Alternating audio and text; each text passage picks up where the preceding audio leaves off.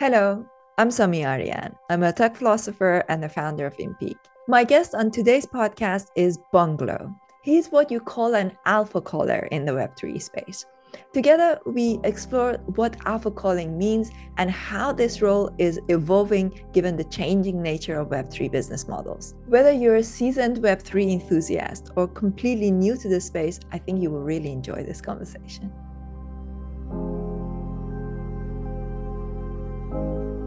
So Bungalow, that's your stage name. When you, like how we would say, I used to be in a death metal band, how we would say it, but it's your Web3 name. So let's get started with the name. Where did that name come from? Oh, that's an interesting story. So, yeah, it's a shortened version of what my friends used to call me in high school, and it was based on some activities that we would enjoy doing. And yeah, it kind of stuck. And then I don't know, I guess my brother adopted it and it followed me over here to Texas. And then like when I first moved over here, because my brother was already at college over here, I came in and there was like themed stuff of it everywhere. So everyone was already calling me like it here as a joke. So it just carried through. But yeah, it's funny that it's the name that most people that I communicate with know me by now. Very cool. So, for people listening to this that may not be familiar with the Web3 culture, you are what we would call an alpha caller in Web3 or in the NFT culture. I suppose it's a better way of putting it. Can you explain to people what an alpha caller is and how long you've been an alpha caller and what is it? How long have you been in it? And throughout this journey, over the past months and maybe I'm guessing just over a year maybe of doing it, how has that role culture kind of shifted? Cool. So I think the definition of an alpha cola is somewhat fluid, um, and that goes along with the latter side of your question. I first started alpha calling, I'd say, honestly, right when everything fell off back in like end of April, and then essentially when I came into the space, I have a background in microbiology and not too much traditional experience and education in finance and tech. And so coming into the space, I was super, super curious. And these were like brand new worlds to dive into. And so my road to alpha calling was essentially me exploring and bringing people along with me while I was doing it. And that sort of feeds into my beliefs around it, where it's like I'm here to learn and understand the fundamentals. And so that was one thing that I didn't necessarily find, and so that's one thing that I instill in what I do. Um, but yeah, so I'd say an alpha cola is someone that understands the market, understands social and cultural dynamics and hype cycles and indicators within financial markets.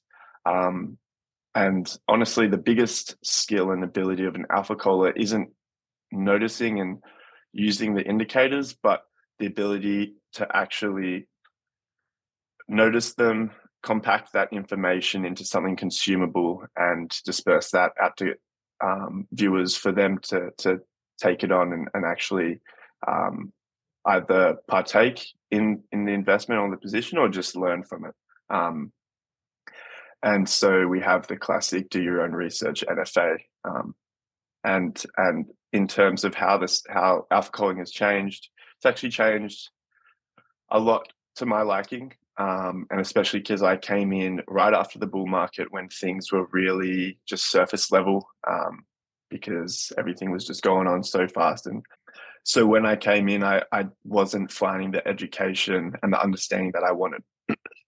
And if you wanted to learn about a project, you couldn't search them up on Google. You had to read from their website.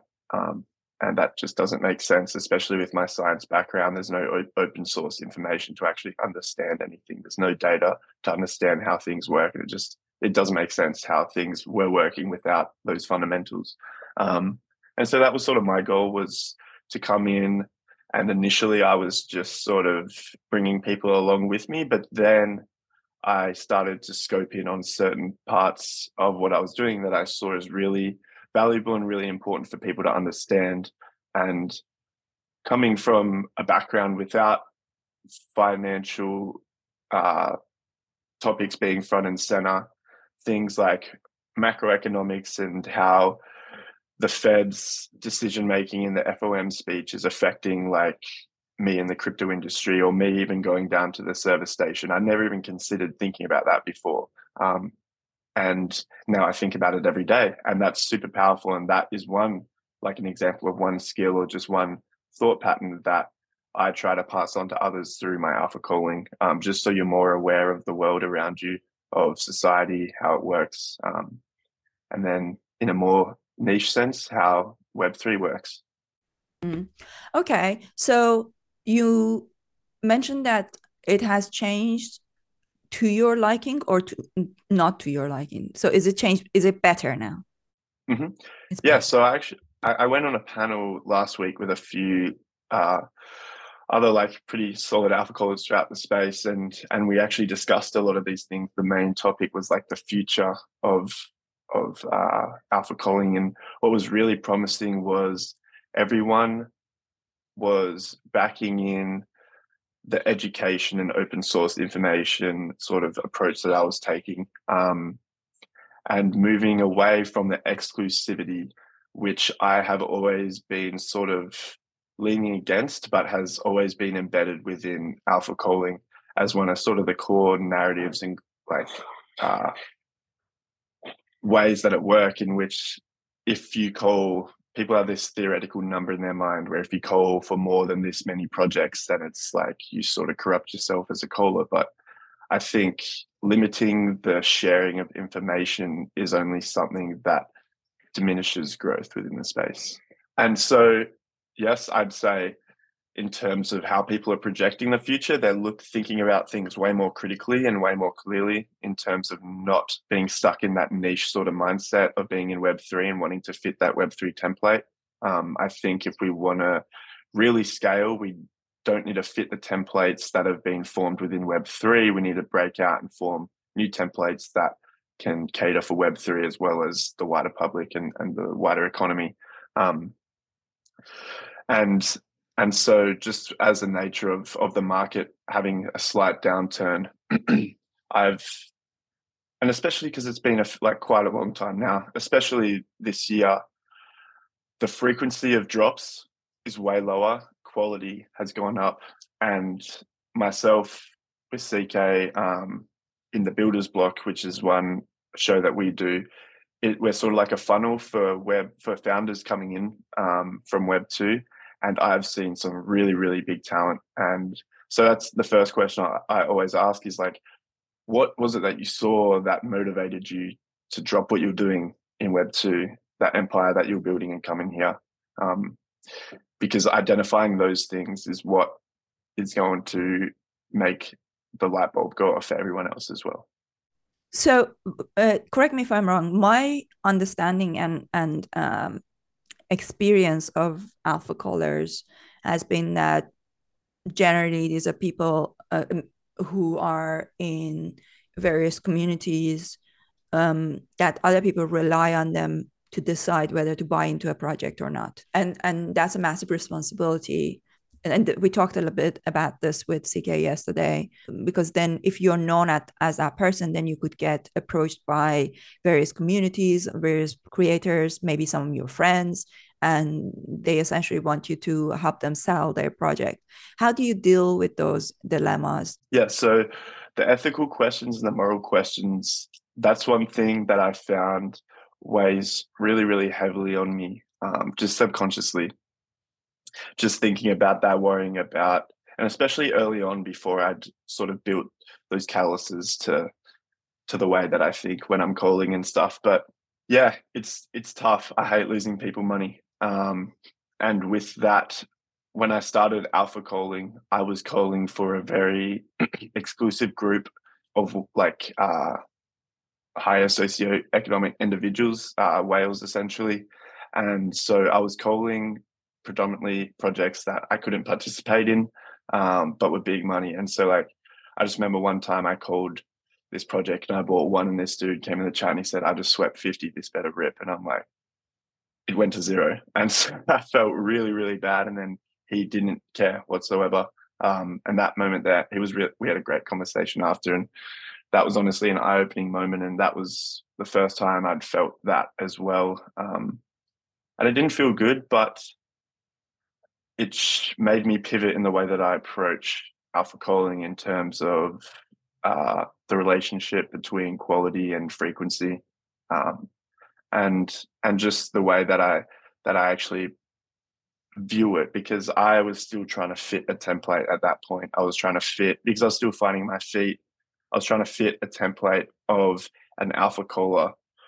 But when I realized that that template doesn't even exist yet and you can break out of it, that's when you can start to put your own morals and ethics at play. And that's where I saw like a lack of ethics in terms of the thought around transparency, because it's fine, like it's not financial advice, but it's essentially financial advice. People, callers are afraid to get more personal in it. They want to stick to the rigid template and the data and stuff. But I feel like when you write just your pure thoughts and a completely genuine and subjective in your terms, but objective in terms of the data and the information, just essentially a scientific analysis point of view, then I feel like that's the best approach you can take. And if you explain your thinking in that way and people understand that, then they see how you got to that point through your thought pattern. Then I think you strip away 90% of the ethical and moral questions just by explaining the whole process. And so, like in terms of when people come to see me, usually I kick it back because I don't even have time to look at it because I'm so busy. But even with that, I'd say just maintaining objectivity, because that's the hard thing. Like they might bring you something solid, but just because they brought it to you, you don't even want to touch it or look at it. But like I said, with the builder's block before as well, I've sort of added differentiation into my content to cater for this. So there's like the more exclusive and personal content I do, and then there's a scaled approach where I'm trying to fill that open source hole, where there's not publicly available information. And say for that, I'm not directly pushing anyone financially or charging anything financially. So I honestly don't mind too much ethically there to sit in the middle and talk to founders. And I find talking to founders and actually talking to people involved, you get a much better idea of motives, incentive for them and for the value they're providing community. And just hearing those fundamental sort of views from a founder's head, you build a picture of like why they moved into the space, what they're doing here, and like whether they want to be here for the long term. And I find that is a very, very valuable piece of information that isn't necessarily included because of these moral questions of not talking to the team and not talking to the founder. And so actually working through them, I did break down some of the friction and found some value in it too. So that's kind of interesting. So you don't charge, you make sure, like from an ethical point of view. So alpha calling is not something that you would make money from it.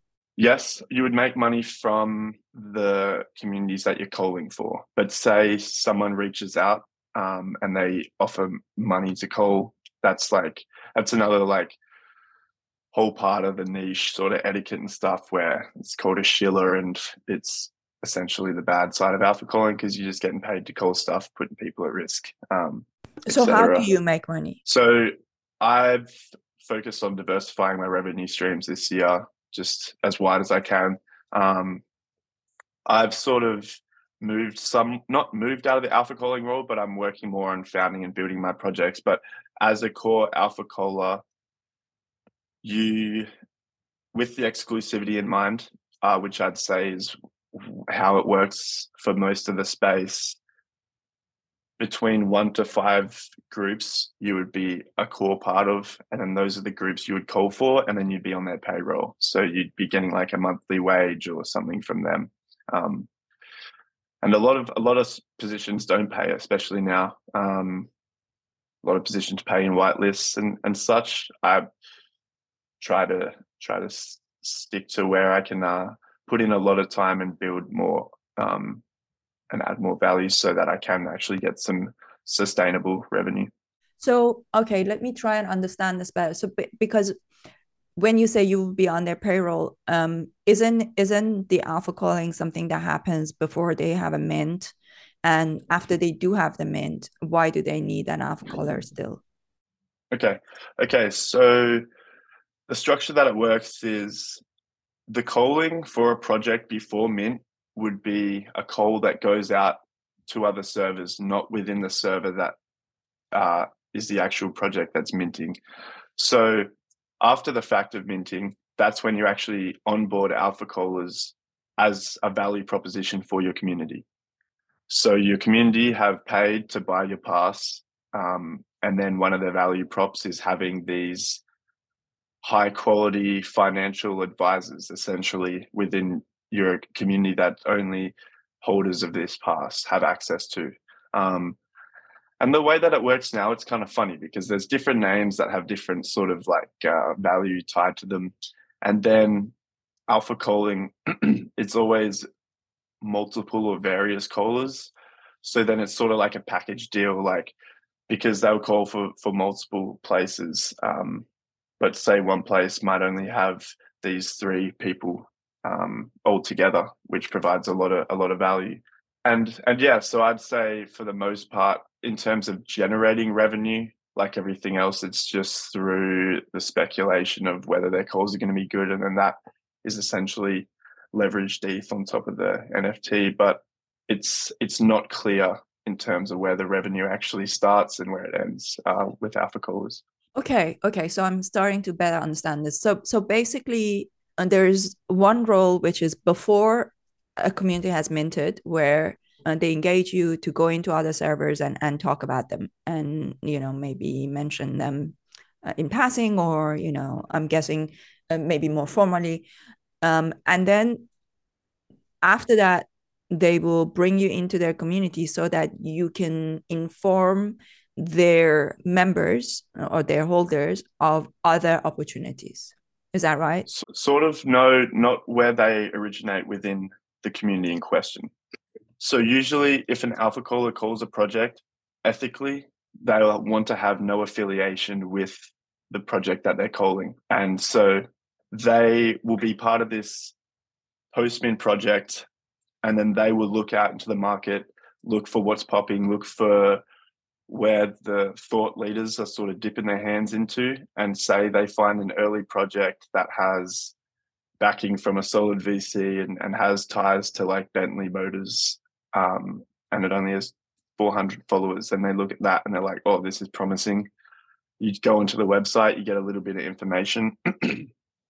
And that process of gathering information is one skill. Two, finding the indicators to look for. Summarize that, package it the way you like, and then you send that to the groups that pay you for alpha calling. And then so that's where you would find this pre-mint project that you would call, is you would be finding it on Twitter or on YouTube or wherever, or through the articles that I create, which is that open source thing that I'm trying to create. And so then it comes down to a lot of this interconnected social network where it's like the thought leaders are also the head marketers and also the role models. And so like a lot of these projects will come in and tap into these huge public figures within the space. And so that's sort of a large indicator for alpha callers. It's like, if these people are affiliated, then it's going to be solid. Okay, that's interesting. When I think about how the space has been, it's making me realize how unconventional I am and the way I'm building my business. So that's quite interesting to see.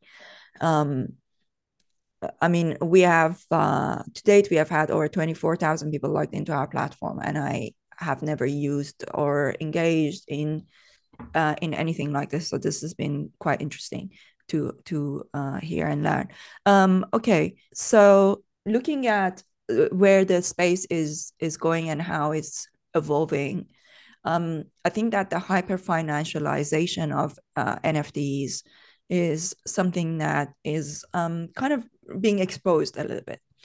In that, people are realizing that there is more value. And when I say people, I mean creators, are realizing that there's more value to using the power of tokenization and token economy to to build unique experiences for their holders, but they are also realizing that they can't really scale it. They can't scale their businesses if these tokens are tradable. And so because especially with what's happening with the royalties, so I can say with a high degree of certainty that most likely some of the biggest challenges that even some of the biggest brands, including Proof, Moonbirds, all these other brands are facing right now, is because of this whole royalties becoming kind of basically optional, which means that most people are not going to pay it. And in the truth is that royalties is a weird one, because first of all, you're making money when people leave your community, and secondly, when people are leaving, they are usually leaving because they're not happy about something. Either they're not happy about something or they need the money, right? And in both cases, they are incentivized not to pay royalty. So it just doesn't quite work out, even if we were to solve the technical part of it. So with that hyper financialization of NFTs going away, how do you see that impacting the role of, for example, an alpha caller? I think when I'm looking at it is that I think most alpha callers will end up becoming more of a marketing advisor, like more like helping with community building, and kind of like becoming more kind of like more meaningful, more interesting, to be honest, also, right? But I'd like to hear your thoughts, on this, how NFT started as a super hyper financialized asset to now going to, well, it's not exactly an asset. It's more like, it's like your membership into something.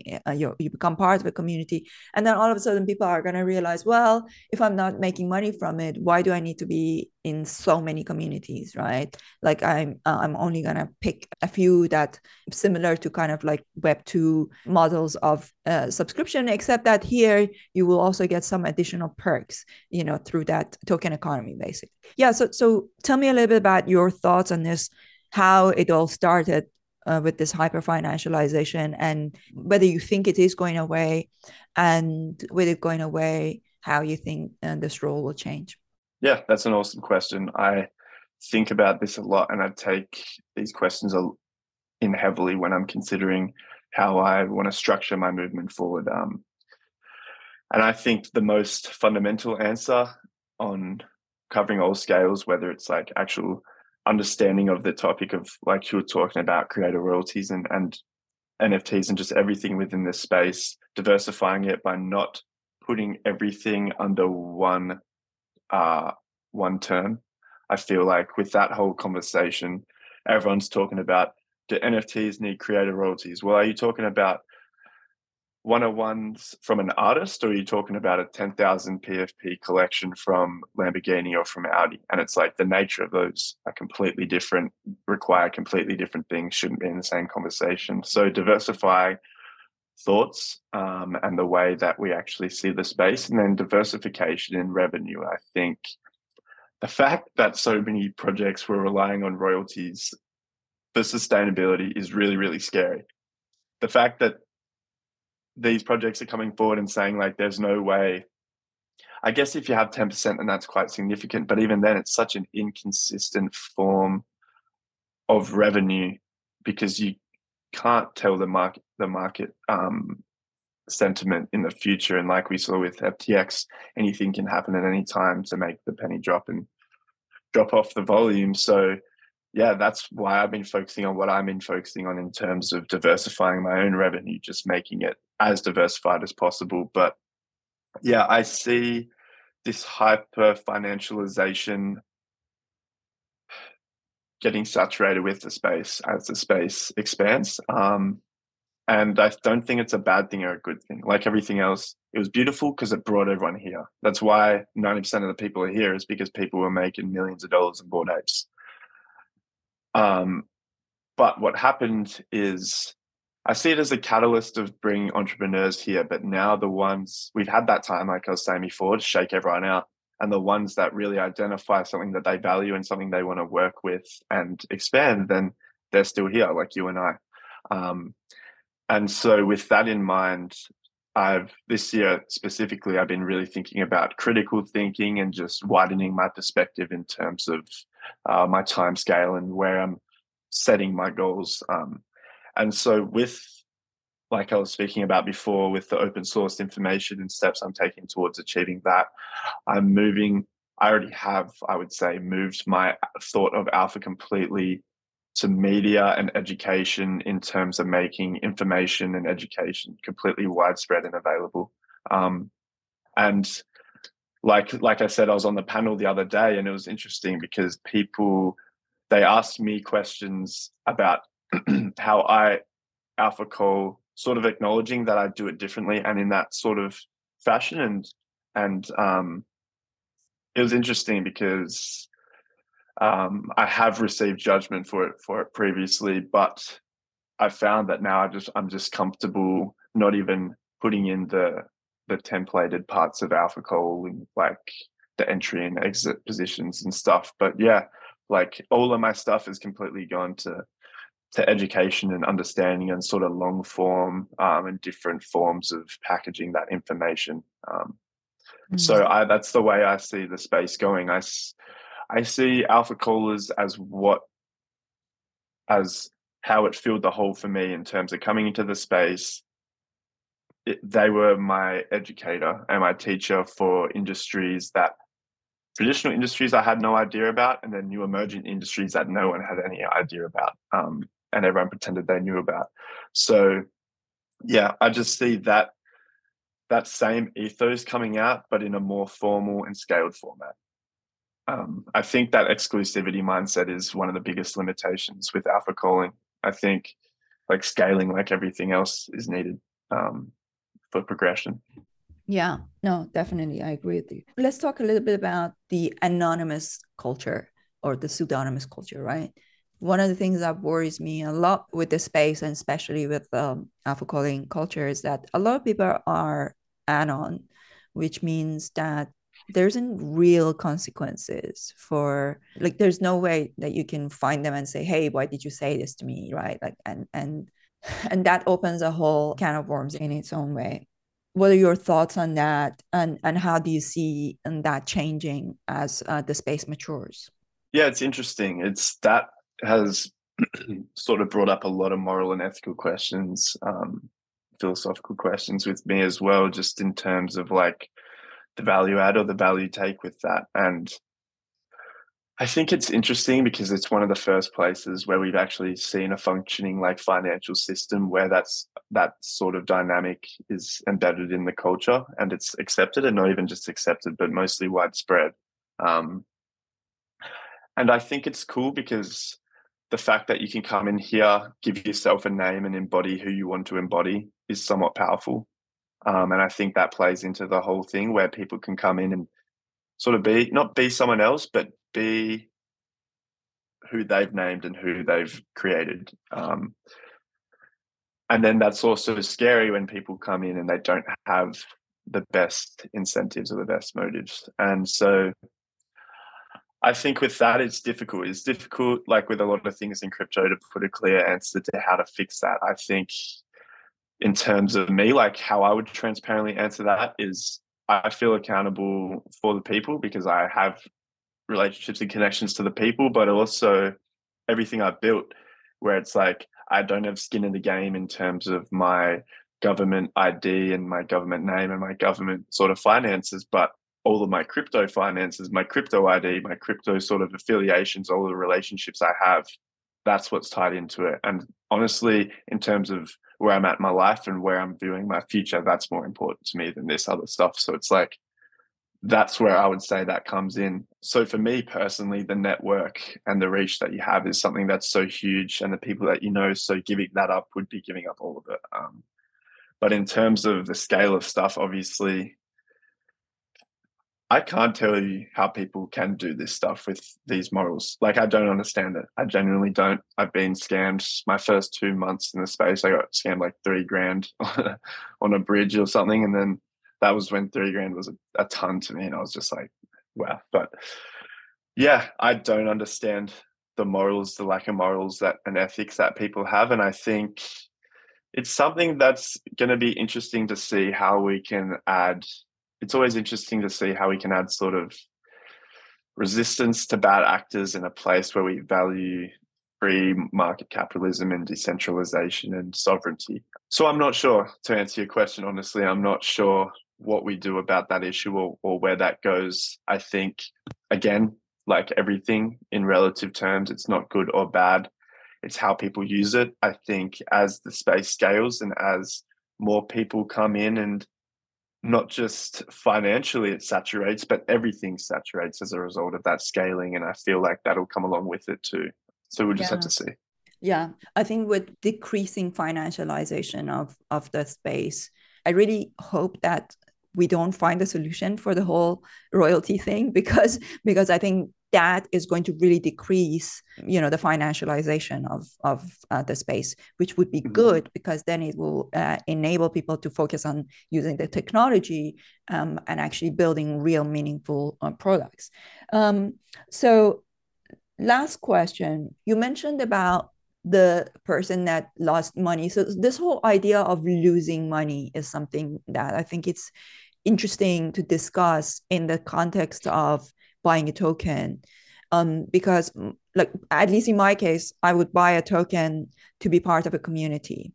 And as long as I'm getting value from that community, and by value, I don't mean airdrops, I mean which was the reason for getting into that community. So if it was about networking and connections, then that's what I'm looking for, right? Then in that sense, everything has a price. So there is this concept in Web3 right now that you buy a token and you expect the price of that token to go up. So people are not thinking of it as membership in a community, but they're thinking of it as an investment. And this is problematic, because to build a business that is generating a revenue and is generating a return, first of all, then that becomes a different kind of investment. It becomes a securities investment. Secondly, it takes time. It's not something that happens all the time very quickly, based on hype. And of course, in the bull market, that was possible because a lot of new people were coming into the space. There was a lot of hype, so people sort of got used to that. And in some ways, we need to probably redefine what it means to lose money. Like, if you buy a membership of, if you mint something as a membership of a community, and you go in and you use quite a lot of resources, whether it's content, whether it's like various kinds of things that you may be getting from that, but that's value created. And for you to expect to still be able to sell that 6 months later at at a higher price, it sort of doesn't make sense. And that expectation then generates a lot of troubles, because it creates a sense of unhappiness within the community, and it affects the brand and the creators. So it's a dilemma that has been created in this space. So what are your thoughts on that?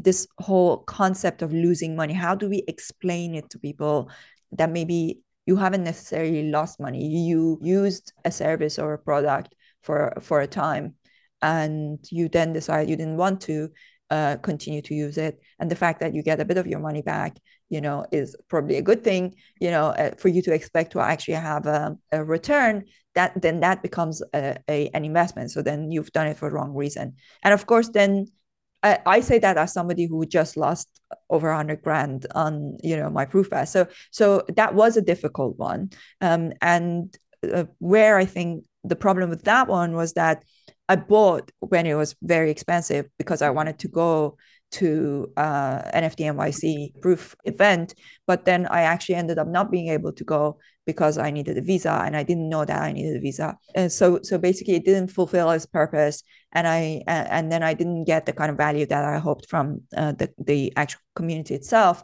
So I decided to exit that. And then, of course, by the time I decided to exit, we were in a different market. But in general, I can see how that can happen. But I also think that it kind of doesn't make sense that you buy something and you make use of it and you still want to sell it at a profit. So that's something that kind of like I think we need to address. So what are your thoughts on that? Yeah, that last thought was really interesting. I haven't really thought about it in that perspective. I think that whole dynamic is really fascinating, traders versus collectors. And then even the core value props of a project and then the reason why people are buying. I think there's a huge disconnect there. And that's also something that'll develop with the space. I think it's it's a hard one to judge because it's like I agree with the speculation that's embedded within sort of the trading that goes on. It annoys me when there are projects that I do have affiliation to and I do know the founder and I see through all of sort of the talk about trading and then I see the core sort of heart and soul behind the project and how that's just getting flipped around and not even thought about. And I agree that that's not good. But one thing I heard recently is that without these traders that are drawing the volume and creating that financial sort of speculation, there wouldn't be all these people within the market. So it's like, I think long term, it's really, really unhealthy. I think short term, to inject activity and people into the market, like the past year, it's a huge catalyst for the actual growth and talent within the market at the right times.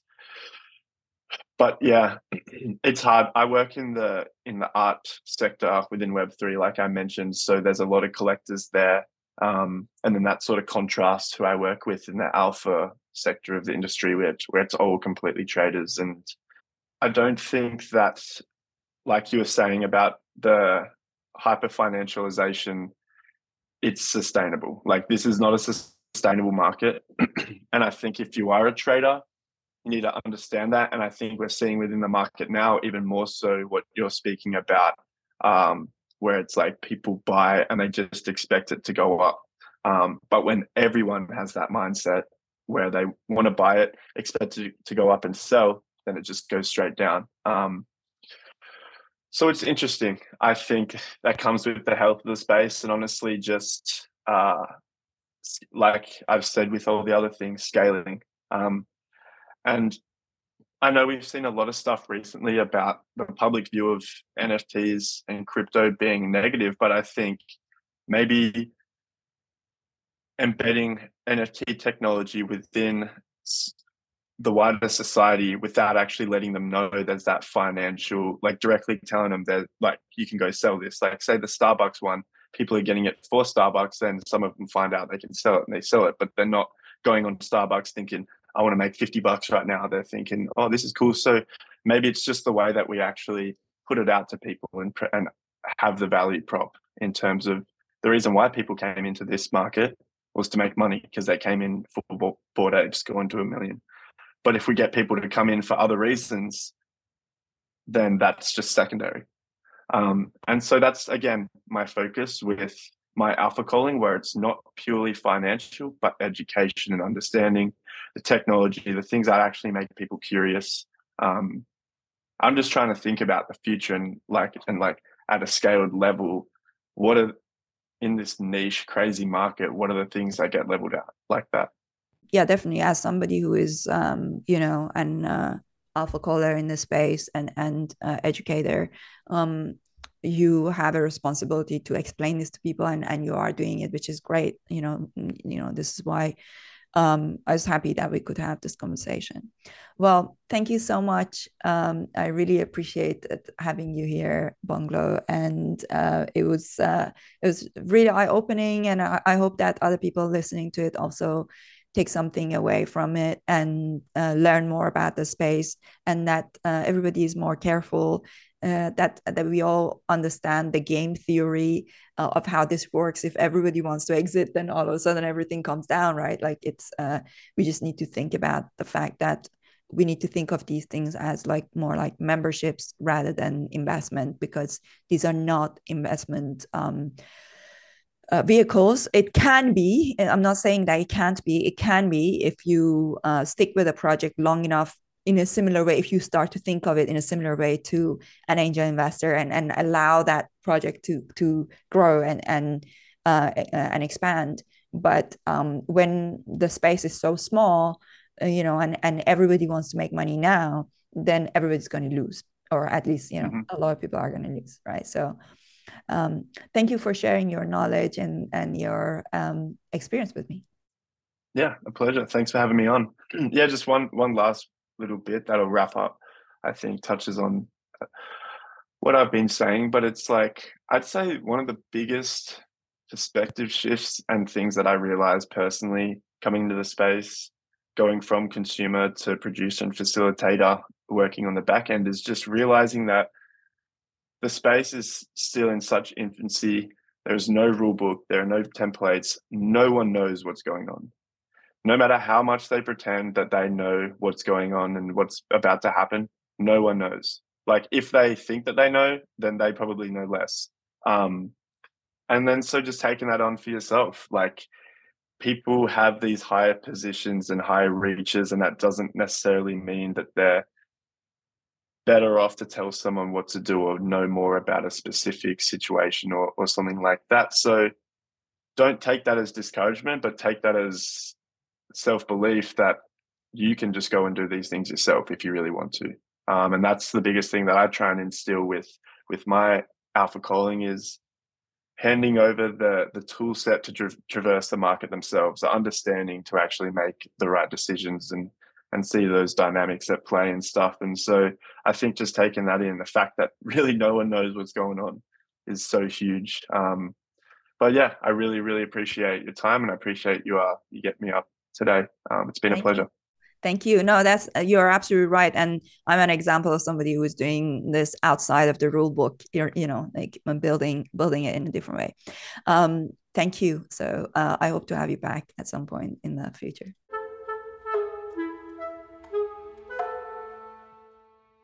I hope you enjoyed this conversation with Bonglo and our deep dive into all things alpha calling. If you enjoyed this podcast, be sure to subscribe to it on Apple, Spotify, or any other one of your favorite podcast channels. And don't forget to give it a 5-star rating and write a review.